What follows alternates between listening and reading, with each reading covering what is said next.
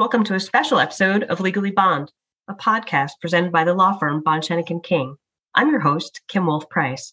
From time to time, an issue comes up that requires a special episode of the podcast, and that is what we have today, a conversation on NLRB General Counsel Abruzzo's memo of late last week, which really shifts the landscape for institutions of higher ed on the issue, are student-athletes employees? Can we even use the phrase student-athlete anymore? To help us with this, I'm happy to welcome Pete Jones, a member at Bond in our Syracuse office. Pete is Deputy Chair of the Labor Department and Co-Chair of the Higher Education Practice Group. Thanks for joining us on this special episode, Pete. Thank you for having me. I'm looking forward to today's conversation. So am I. Thank you. So as a labor and higher ed lawyer, you're exactly who we need to help us get through this today. So thank you. All right. So here's my first question. Why is the National Labor Relations Board, or NLRB, talking about students who play sports at academic institutions? And then perhaps also tell us, what is the NLRB for some of our listeners?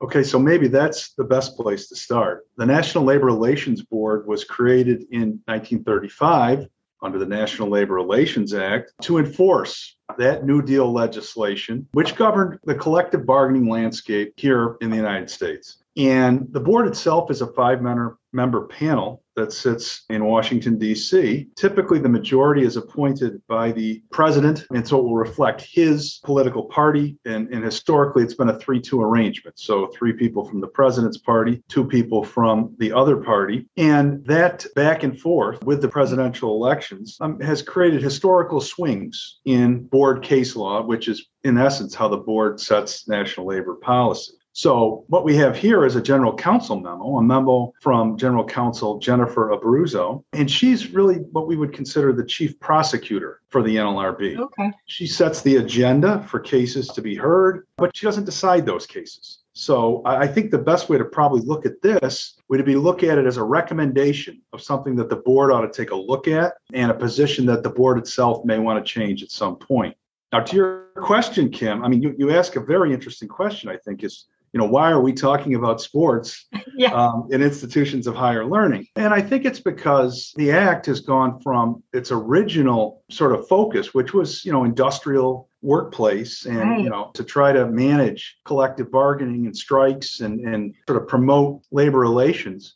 But as the workplace has evolved over these intervening years, the act has been applied to a lot of workplaces where it wasn't originally conceived to apply. One of those is healthcare. Another one is higher ed, and the path in particular in higher ed has been very interesting in terms of faculty and grad students. Right. And now we have student athletes. Right. There was a lot of adjunct faculty issues a few years back, weren't there? Yeah. Okay. Absolutely. Yeah. So this memo for enforcement purposes takes certain players from the solely student category and puts them in an employee category as people covered then by the National Labor Relations Act, doesn't it? Well, yeah, that's the biggest takeaway from the memo, but I think it may be perhaps just a little bit understood. First of all, it's not law yet. It's an enforcement position, right? So, and this clearly states the general counsel's position that she's going to urge the board itself to adopt. And then I know we'll get into these questions a little bit later, but we're going to have questions about to whom does this apply? What's the scope of this thing? And also, what's the scope of the protection? And that's something that, based on how this got in front of the general counsel and how it's been previously presented to the NLRB, is a little bit in flux. What is the scope of these rights that the general counsel is now asserting that college athletes should have?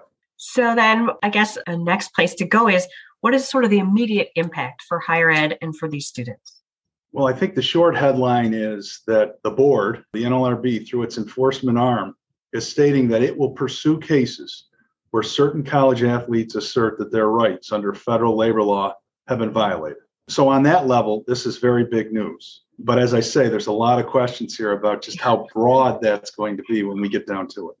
Yeah, absolutely. And when I asked you the question before, I used some lawyer language and you started down this. I said for enforcement purposes, and you've mentioned that this is a position the general counsel is taking. But can you talk a little bit about, there's a difference between whether this was an NLRB decision. So will you walk us through that difference a little bit? Sure. Yeah. And it's sort of complicated. And this is the part that I think might be a little bit misunderstood.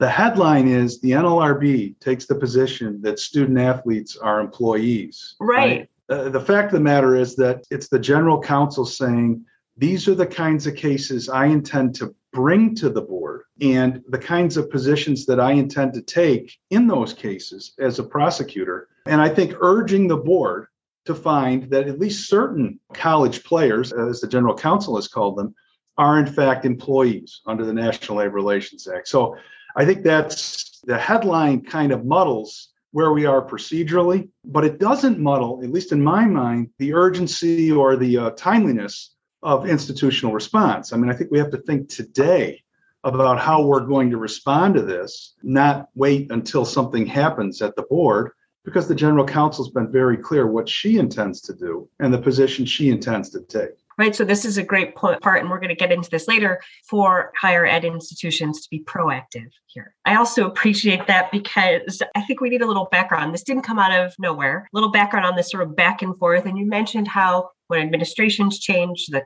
makeup of the board changes. We have had a little back and forth, starting maybe with the 2015 NLRB decision involving football players at Northwestern, maybe even before that, and then a petition filed by a union seeking to represent those players. Can you give us a summary of how this idea of student athlete as employee is kind of developed?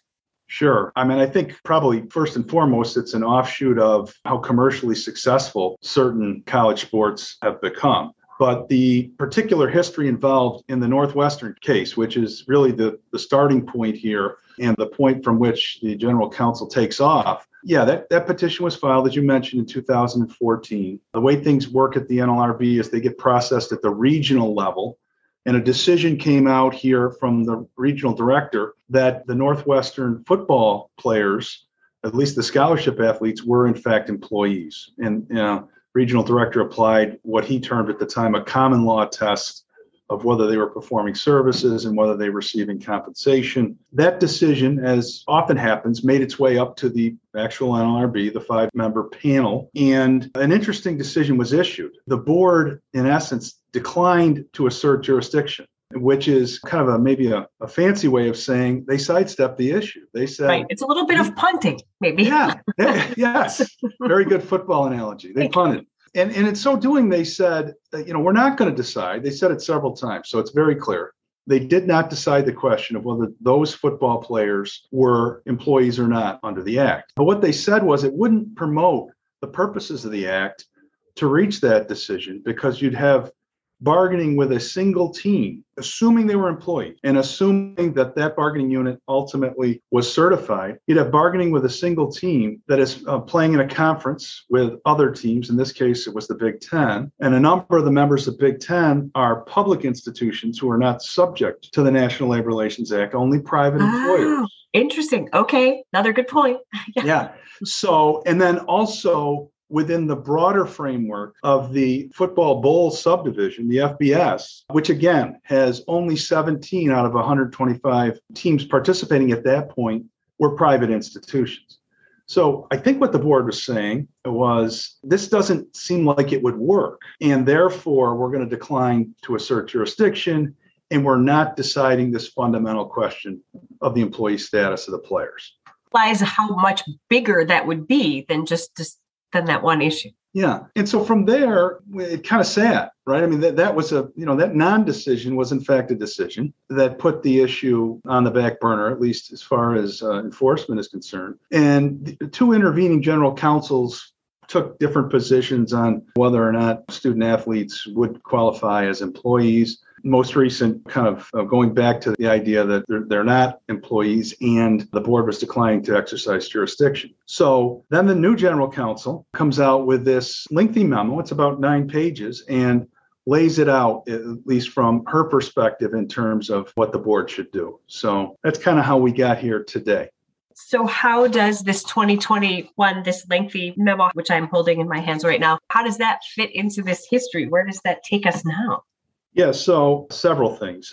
First of all, I think it lays out an argument that certain college athletes are employees based on the record that was established in the prior Northwestern case. The general counsel, Abruzio, goes through and basically states that although the board didn't decide this question, she says, I'm going to read the record, and I think these players are employees. And from there, then she says, well, and therefore I'm going to process these cases if they come in front of me. And in particular, she's focused on, I think, what we would commonly view as retaliation. that players who engage in, for what would employees, people who are undisputably employees, is protected concerted activity, making complaints together. That's the concerted part. Okay, right. About their working conditions. Okay. That's the protected part to their employer. And so if, let's just say, the football players complain about safety, or complain about the hours of practice, or complain about having to get up early on the weekend, or, whatever the case may be. In theory, if they're employees and they act in concert, that would be protected activity. And what the general counsel is saying is, if they are subject to adverse treatment for having done that sort of thing, she will process those cases and recommend that the board find a violation of the act if, in fact, the record demonstrates that kind of retaliation occurred. So that's really the big thing. And that's, I think, very clear that she says it straight out. I think she's also inviting, and this is the interesting part, Kim, or one of the interesting parts, the board to reconsider Northwestern. And she says nothing in that decision precludes the board from revisiting this decision in the future. And I think that she's kind of signaling there that she's maybe inclined to put that kind of case back in front of the board and see if they'll this time exercise jurisdiction and make a decision. Yeah, and it also seems to me, as you mentioned, this is not an NLRB decision, it's an enforcement position, but she's pretty clear outlining this enforcement position and things she's willing to take on. Like, based on this memo, can you outline some of those positions? For instance, certain players at academic institutions. Which players are certain players?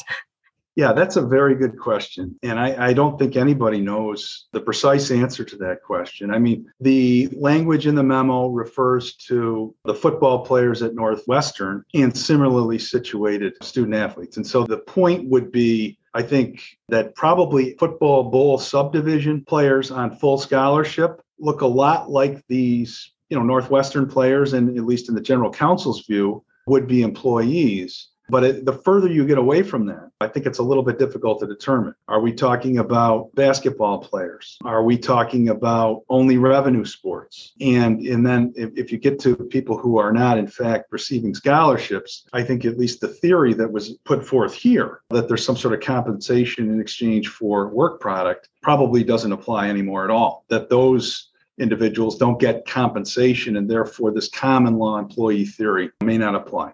All right. Okay. Well, and you mentioned this a little bit, but the protections included with the concerted activity, that could be a really broad range, can it? Yeah. It's easy to say. Yes. Labor lawyers say it all the time, protected concerted activity. But to find where the scope is a more difficult question. As I mentioned before, 2 or more employees, and of course, if they're not employees, then, we're not there. Right. 2 or more employees banding together for mutual aid and protection, talking about their working conditions, in theory, could satisfy this. So there's a wide range of things that can happen. And the general counsel does talk in this memo about basically student activism. But I don't really think that answers the question of whether they're employees. I mean, that's sort of she says there's this phenomena going on. And I think she asserts from that it ought to be relevant to the employment decision. But from a strictly technical standpoint, I'm not sure that it is, right? I mean, the question is whether there's an employment relationship, not how active people are in asserting their support of various causes. Yeah, this seems like it's getting very sticky in here. And you mentioned also the Northwestern decision, and of course, the general counsel's comment that it doesn't preclude a different determination, but you and I have talked about this. This is always the case, isn't it? And if you're an adjudicative body?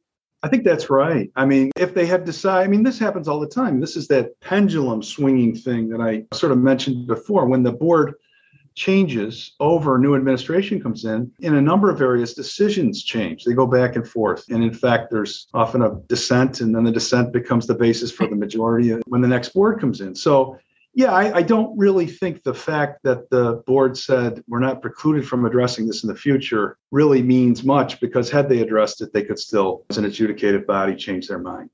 You're absolutely right about that. Yeah. The interesting part, too, is that she talks about the impact of misclassifying certain players at academic institutions or as student athletes. Can you talk a little bit about that? This seems a little sticky, too.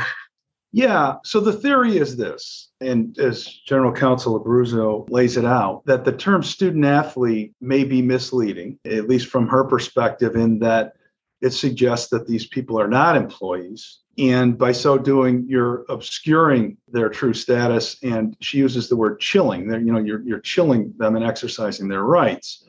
I think a lot of people would look at it the other way and say, these people are not employees and have never been deemed to be employees. And if they're subsequently found to be employees, the fact that we used a term that indicated our good faith belief that they weren't employees can't be an additional basis for liability. So there's kind of an element almost of a strict liability theory going on here. It can be used a phrase from other areas of the law that kind of like, if you're wrong about this, this is also a violation too. Yeah. Now, she says she would process that case or at least evaluate that case, but it's got some people really questioning how aggressive the enforcement might be here. Because that, I think, at least in today's parlance, is for a lot of people a neutral term. They're students and they're athletes. So yeah, I mean, in a classroom, that's how I would think of them, right? And when we hire, we think that way. So all these teams are part of other organizations. They're members of conferences, and then the NCAA itself is their regulatory body in a lot of ways. So does this reach them? What's the impact there? Yeah, good question. So the public institutions, as we talked about before, are not within the NLRB's direct jurisdiction. And that was a big part of that non-decision in the Northwestern case, the notion that they would decline to exercise their jurisdiction. I think this memo states really that a joint employer theory might be appropriate in that context, and that the general counsel would consider bringing in the conferences to the extent that they set the rules that all of the institutions follow, public and private, within a conference, and the NCAA itself as an overriding governing body. So one way to read this is that she is suggesting a theory to navigate the destabilizing effect on labor relations that the board was concerned about in Northwestern, that if we bring in these other regulatory agencies as joint employers, that may not be destabilizing. There's still a significant question, though, that, I mean, if you're in a conference with 2 private schools and let's just say 10 public schools, it's really difficult to see the 2 schools, kind of wagging the 10 school dog here. So I'm not sure that, anyway, it's an interesting thing. And this is very broad theoretically, because now we're sort of really pushing the boundaries of jurisdiction. Yeah, the boundaries of jurisdiction and getting into every nook and cranny of college athletics, I would think, every regulatory body. So the general counsel's memo, it seems to me like a strong statement that sort of alludes to big changes in her mind and the way she wants to see things going forward. What types of challenges from students could we start to see? Well, I think a lot of people have used the word roadmap. It's not really my word. I can't take credit for it, but I think it's accurate. And that is that if you read this thing, there certainly is a pretty clear path to asserting a retaliation theory if you've, engaged in some activity and you're an athlete that is on full scholarship in a revenue sport. So that seems clear that there's a real possibility there. Whether the next step would be to go beyond that and actually have a certified bargaining unit at one of these institutions. I think that's more questionable. Again, the board itself, having recognized how fraught that is, I'm not sure we'll get there. But this certainly has stirred the pot a little bit in terms of getting their imaginations going and getting them thinking about these issues. Yeah, absolutely. All right. So my question is, will this impact schools like, I think, immediately Division I big conferences? But can this impact other schools as well? Yeah, that's an interesting question, and it might depend upon the nature of their athletic programs. I know that some smaller Division III programs have a flagship program that might be Division I in a certain sport. So, the rules could be different even within an institution. The one thing I guess the sort of low-hanging fruit is if you train your athletic departments and your coaches on responding to protected concerted activity, whether or not these are employees, then you can sort of prevent the basis for a claim by responding in a way that wouldn't constitute retaliation in any event. And the sort of standard advice in that area is to put the horse blinders on and follow your regular rules of conduct and your regular standards, kind of ignoring the activity, the complaining. Sometimes it's hard to do practically because they're tied together and people are people. There's emotions involved too. But that's probably the best advice you could give someone who's not sure what the scope of this is. If there is no retaliation, then at least the first part of this whole thing would not apply, right? Because there's no conduct to react to. Well, that's a good point. And I think what you're getting into there is, even though this is an enforcement stance and not an NLRB decision, there are things institutions can do right now to make sure that they're sort of avoiding this sort of roadmap we're seeing. Yeah, and I think being intentional about this is probably the place to start. Asking the questions you're asking in terms of scope and coverage. Once you have that as straight as you can have it in your mind, and I'm not here to suggest that it's super easy, right?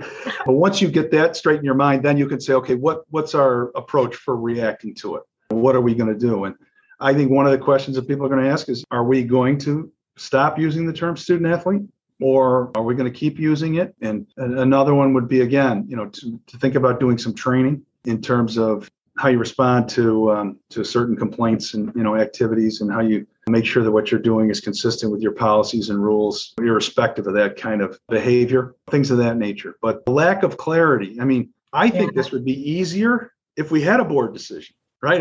Right. Not enforcement, we have words that we could interpret. Right. We know what we were supposed to be telling clients. Absolutely. And I think you mentioned before, making sure the recruiting materials, not just the training, but recruiting materials and things like that, just taking a look at those now is a good idea to be proactive. Yeah, proactivity is probably great advice in almost every context, but I think here especially. And it may well be that people decide they don't need to do anything, that their policies are good, that their training is good, that they don't think they're covered and they're following best practices and they don't retaliate. And, so it is possible that this checkup could reveal a very healthy patient. But to the extent that you look more like Northwestern football, you'll want to be probably a little bit more careful here to just make sure that you're making good, solid choices. Yeah, that makes sense. Taking it seriously, being proactive. I think that's what folks can do right now as we wait to see how this all teases out. And I'm sure no one wants to be the test case going forward. Well, thanks, Pete. It was great to have you on today to update us on this for this special episode. Will you come back to give us a different podcast, maybe update us on this or talk about other higher ed issues? I would love to. Anytime. This has been a lot of fun. I appreciate this. Terrific. Thanks. I really appreciate it too.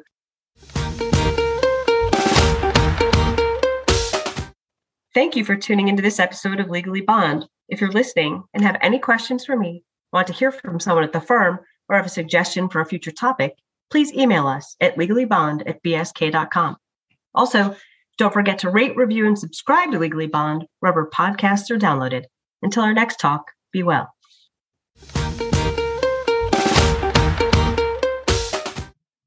Bond, Shenek & King has prepared this communication to present only general information.